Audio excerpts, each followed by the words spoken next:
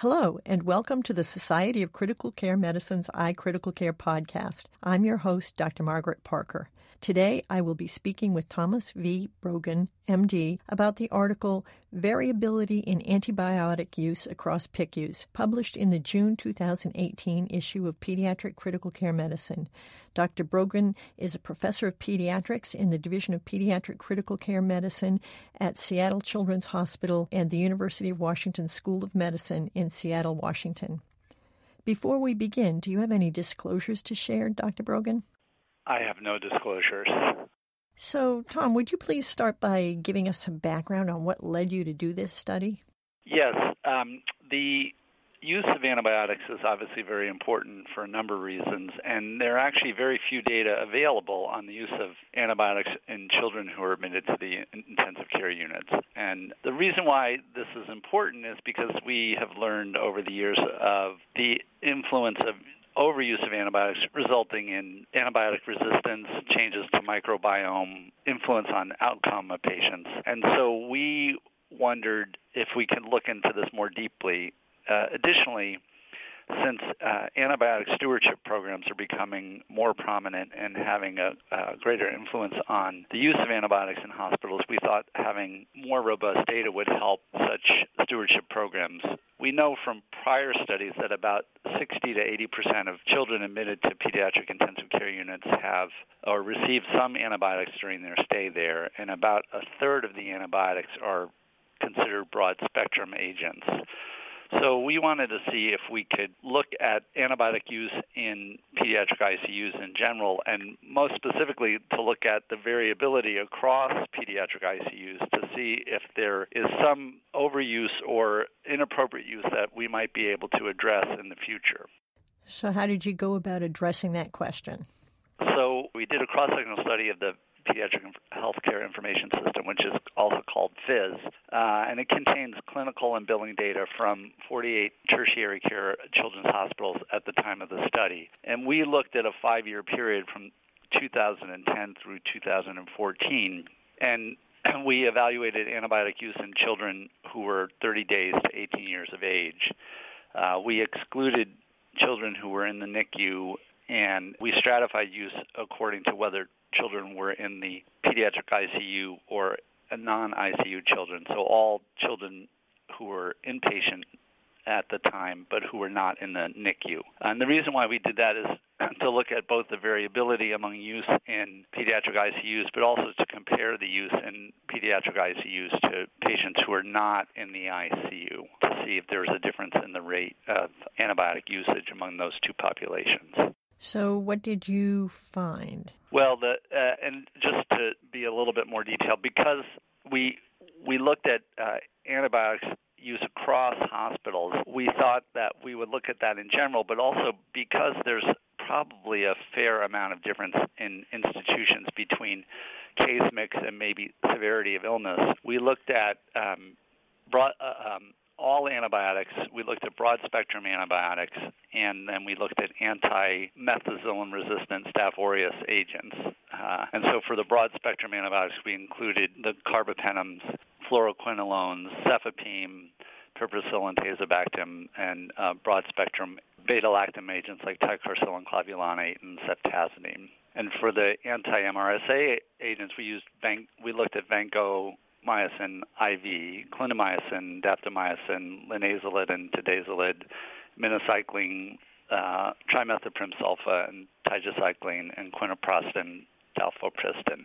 And additionally, because the populations may differ across hospitals, we looked at all patients who were in the ICU, and then we looked at the patients in the top 20 APR-DRGs to try to limit the scope to see if we could hone down on a smaller group of patients that might be more consistent across units. But then we realized that there still was a difference because among those 20 APR-DRGs, there were some institutions that didn't have some of those diagnoses. So we also did an analysis of antibiotic use among the 7 APR-DRGs that were shared among all of the hospitals that were included in the study. So ultimately, we had 41 institutions that were included because they had continuously provided data during the study period from 2010 to 2014. And you looked at children in the PICU, but also in non-ICU settings. So some of the kids that were in the non-ICU setting may have had antibiotics started in the PICU and then continued when they went out. How did you treat those patients? That's exactly right. So a patient who was in the ICU was considered to have an ICU antibiotic while they were in the ICU. If those antibiotics were continuing when the patient was transferred to the floor or vice versa, once they were out of the ICU, they were considered a non-ICU patient. So the same patient could be considered in two populations, but only the antibiotics they received in the ICU were considered PICU antibiotics. And you had floor patients who never went to the ICU as well? Did you include their? That's correct. So for the study of during that 5-year period, we had a total of basically 3.1 million discharges, and of those, about 385,000 were PICU patients. So that was about 12.5% of hospitalized patients in these institutions. So how did the antibiotic use sort out for the PICU and the non-PICU patients? So the PICU patients, about 70% of PICU patients in this study received at least 1 day of antibiotics. And the overall usage was higher in PICU patients than in non-PICU. So when we looked at the adjusted use of systemic antibiotics among PICU patients, what we did was we looked at days of therapy per 1,000 patient days, and this has been used in other studies, and that's why we use that metric. So there were about 1,043 days of therapy per 1,000 patient days among PICU patients, and that compared with just under 900, so 893 days of therapy for 1,000 patient days among non-ICU patients. And then when we looked at broad-spectrum agents, again, for PICU patients, they received 176 days of therapy for 1,000 patient days, so much less than the total antibiotic usage. But again, that was greater, about 10% or so more than the non-ICU patients, which was 153 days of therapy for 1,000 patient days. And then finally, when we looked at the methicillin-resistant Staph aureus agents, so the anti-MRSA agents, PICU patients received 302 days of therapy for 1,000 patient days, while non-ICU patients received 244. So that was almost 15 or 20% more than the non-ICU patients. Did the use of antibiotics change over time? Yes. So during the study period from 2010 to 2014, the use of antibiotics declined in PICU patients approximately 10%. And this was also true for non-ICU patients as well. And when we looked at specific agents, so broad-spectrum agents and anti-MRSA agents, we found the same thing. There was a decline of 10% or slightly more in all of the agents over that time period, and all agents in the ICU and on the pediatric floor. How did antibiotic use vary across institutions? So when we looked at antibiotic use across institutions, so for the 41 PICUs that were included in the study, there was a significant difference in use. So the units with high use used about twice as much antibiotics, so days of therapy for 1,000 patient days, compared to the low users. When we looked at only at broad-spectrum agents, there was almost a threefold difference. And then when we looked at anti-MRSA agents, again, it was even higher still, the difference between the high users and the low users. And we found that this variability among institutions held true for non-ICU patients as well. How about for the specific DRGs that you looked at? So again, when we picked out the top 20 APR-DRG categories that used the most antibiotics, and again, the variability was approximately the same. So not surprisingly, in this group, there was a higher use of antibiotics since we selected that. So we selected this group out for that reason. There was 1,230 days in the top 20 APR-DRGs, which is about 20% more than the 1,040 among all antibiotic use in PICU patients, and this was higher than we found on the floor, but the variability persisted with the high users using more than double what the low users used, and this held true for broad-spectrum agents and anti-MRSA agents as well. And again, it also held true among non-ICU pediatric patients. Did the antibiotic use in the institutions with higher use decrease over time, or was that, decrease over time across all institutions? When we looked at it, we looked across all institutions, so we didn't separate it out. Right, we didn't stratify by high and low users when we looked at the total antibiotic use. Why do you think there's such variability in antibiotic use across the different institutions? Well, that's a really good question, and some of this would be speculation, but I think that almost certainly there is some difference institution to institution because of case mix variability and severity of illness. So unfortunately, FIS, while it's a very useful tool, does not provide measures of severity of illness such as PIM or PRISM scores. So we honed down on the APR-DRGs to try to control for differences in case mix and severity, but I'm sure we were not able to do that completely. So I suspect some of it has to do with severity of illness, and some of it probably also has to do with regional differences in antibiotic resistances. So we know that there's differences across the country in different areas. But when we looked at the use of antibiotics, we actually tried to correlate the use of antibiotics in the ICU with non-ICU patients, and there was a correlation between all systemic antibiotic uses between PICU and non-ICU patients, and this became stronger for broad spectrum and stronger still for anti-MRSA agents. So that suggests, I believe, that some of this is also cultural and experience and institutional experience. And I think one of the important findings of this study is that suggests that we might be able to work at that level to try to get people to examine their antibiotic use a little bit more carefully and hopefully try to limit inappropriate antibiotic usage. Yeah, it's interesting that almost all of these institutions had antibiotic stewardship programs, which would appear to have different levels of, I don't know whether it's effectiveness or whether it's different, as you said, cultural approach. Yeah, approximately 90% of the programs, so 37 of the 41 units had antibiotic stewardship programs.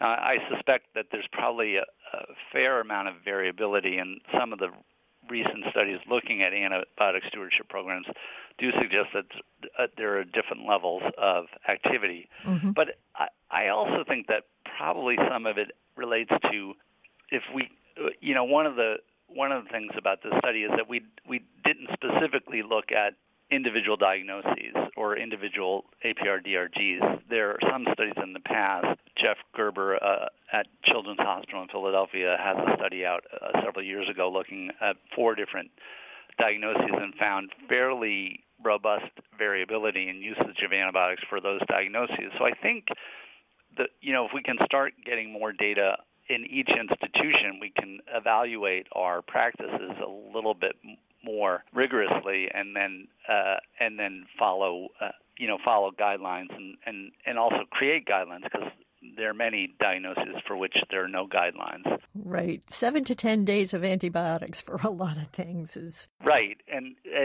that's another thing, because we didn't evaluate duration of therapy, right, and the data on duration of therapy are very scant. Uh-huh. There is one study from London of using 5 days of antibiotics for sepsis, but unfortunately it's a retrospective study, and only 70% of the patients got 5 days of antibiotics, but they don't describe very carefully who met the criteria and who did not meet the criteria. So I think we have a lot to learn, but I do think that duration of therapy is one area where we can probably make some speedy headway. Do the 41 institutions that were included in this study, do they have the ability to get feedback on where they are compared to their peers in terms of high users and low users? We didn't look at the institutions individually from the standpoint of saying, this is Children's Hospital of the North Pole and compared to Children's Hospital of the South Pole. But I think FIS will provide data to the contributing institutions if they ask for it. But again, I think there's some danger in comparing yourself to a group of institutions when you're not exactly sure what the comparison is. So I think it's more important to look at your own house and think about areas where you can make progress. Right, rather than comparing yourself to somebody else. Right. What are the limitations of your study? So there are a number of limitations, some of which I've discussed already. Obviously, This is a retrospective study of a large administrative database, and so I think it's fairly well, the data are entered fairly carefully, and they have been vetted before, but it's still a retrospective look at these patients. The other thing which I think is very important, which goes back to comparing yourself to other institutions, is we didn't have a measure of disease severity. So there may be some of the variability that's due to that disease severity that we were unable to assess. And I think you made the point that, the data that we have on appropriate duration of antibiotics is very scanty. Right. And similarly, and to that point as well, we couldn't tell, was this child receiving these antibiotics as a prophylactic dose or were they receiving antibiotics as a treatment dose? And to go back to your question about what we can do, I think, the data on prophylaxis, or at least the recommendations, are pretty strong about the duration, and probably I suspect we could be better about limiting the duration of prophylactic antibiotics. Finally, FIS doesn't allow us to look at hospital-level factors. So, for instance, in institutions that have a certain mix of physicians, they might have a different approach to antibiotic therapy. So if there's a lot of hospitalists in one hospital, whereas there are people coming from the outside in another hospital, there may be a difference there. There may be a difference in physician experience and, how long they've been at this, which may make them behave in one fashion or another. And we really couldn't look at that. Right. And then, although we knew how many institutions had a stewardship program, we didn't exactly know what the level of input was from the stewardship programs.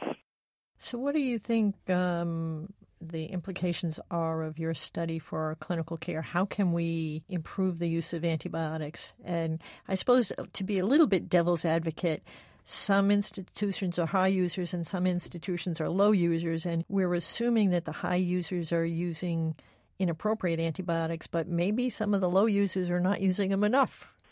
Well, your point is exactly correct. We don't know what, there's probably some, this level of variability suggests that there's some inappropriate usage. There may also be some inappropriate lack of usage. I think that would probably come out in outcome data, but I could be wrong about that. The other thing is we know, from studies going back to 2007 when Kumar published that beautiful paper about the time to antibiotic therapy. In a septic patient, it's very important to treat them appropriately and rapidly. So I would not want somebody to go away from reading this paper thinking, I better not treat people because I'm going to be giving them too many antibiotics. We know that infections kill and cause a lot of trouble. So I think one thing would be that hopefully this will spur institutions to collect more robust and detailed data, which would help, I think, both the physicians and the stewardship programs to make logical recommendations. And then again, now they're, laboratory indicators of infection and inflammation are not very specific or sensitive. So, but we're learning more about things as well, things that are influenced by infection, and also our culture practices are better than they used to be. So we're getting better data, and hopefully we can employ all of those data to help us be more appropriate in antibiotic use. But again, our study does not tell us exactly what we're doing right or what we may not be doing right. But I think it informs us that we need to evaluate what we're doing more carefully. I think you're exactly right. Do you have any final comments you'd like to make? No, I really appreciate the chance to talk about our paper, and I'd like to also thank my collaborators, because we had a great group of team from a number of institutions across the country, and also the people at FIZ who helped with the data acquisition and analysis. Well, you certainly have given us food for thought, and hopefully we'll get more data on appropriateness of use and how we're using them individually and across the field. Yes, I hope so. We have been talking today with Dr. Thomas Brogan from Seattle Children's Hospital about the article Variability in Antibiotic Use Across PICUs, published in the June 2018 issue of Pediatric Critical Care Medicine. Thank you for joining us today. This concludes another edition of the iCritical Care podcast. Please check out our website at www.sccm.org/iCriticalCare for more information. For the iCritical Care podcast, I'm Dr. Margaret Parker. Join or renew your membership with SCCM, the only multi-professional society dedicated exclusively to the advancement of critical care. Speak with a customer service representative or visit www.sccm.org/membership for more information. Margaret Parker, MD, MCCM. Dr. Margaret Parker is Professor of Pediatrics at Stony Brook University in New York and is the Director of the Pediatric Intensive Care Unit at Stony Brook Children's Hospital. A former president of the Society of Critical Care Medicine, Dr. Parker is involved in quality improvement and standardization of care in the pediatric ICU, as well as resident education. Her clinical interests include sepsis and septic shock in children. The iCritical Care podcast is copyrighted material and all rights are reserved. Statements of fact and opinion expressed in this podcast are those of authors and participants and do not imply an opinion on the part of the Society of Critical Care Medicine or its officers or members. To contact the editorial staff of the iCritical Care podcast with questions, comments, or ideas, please email iCriticalCare@sccm.org or info@sccm.org.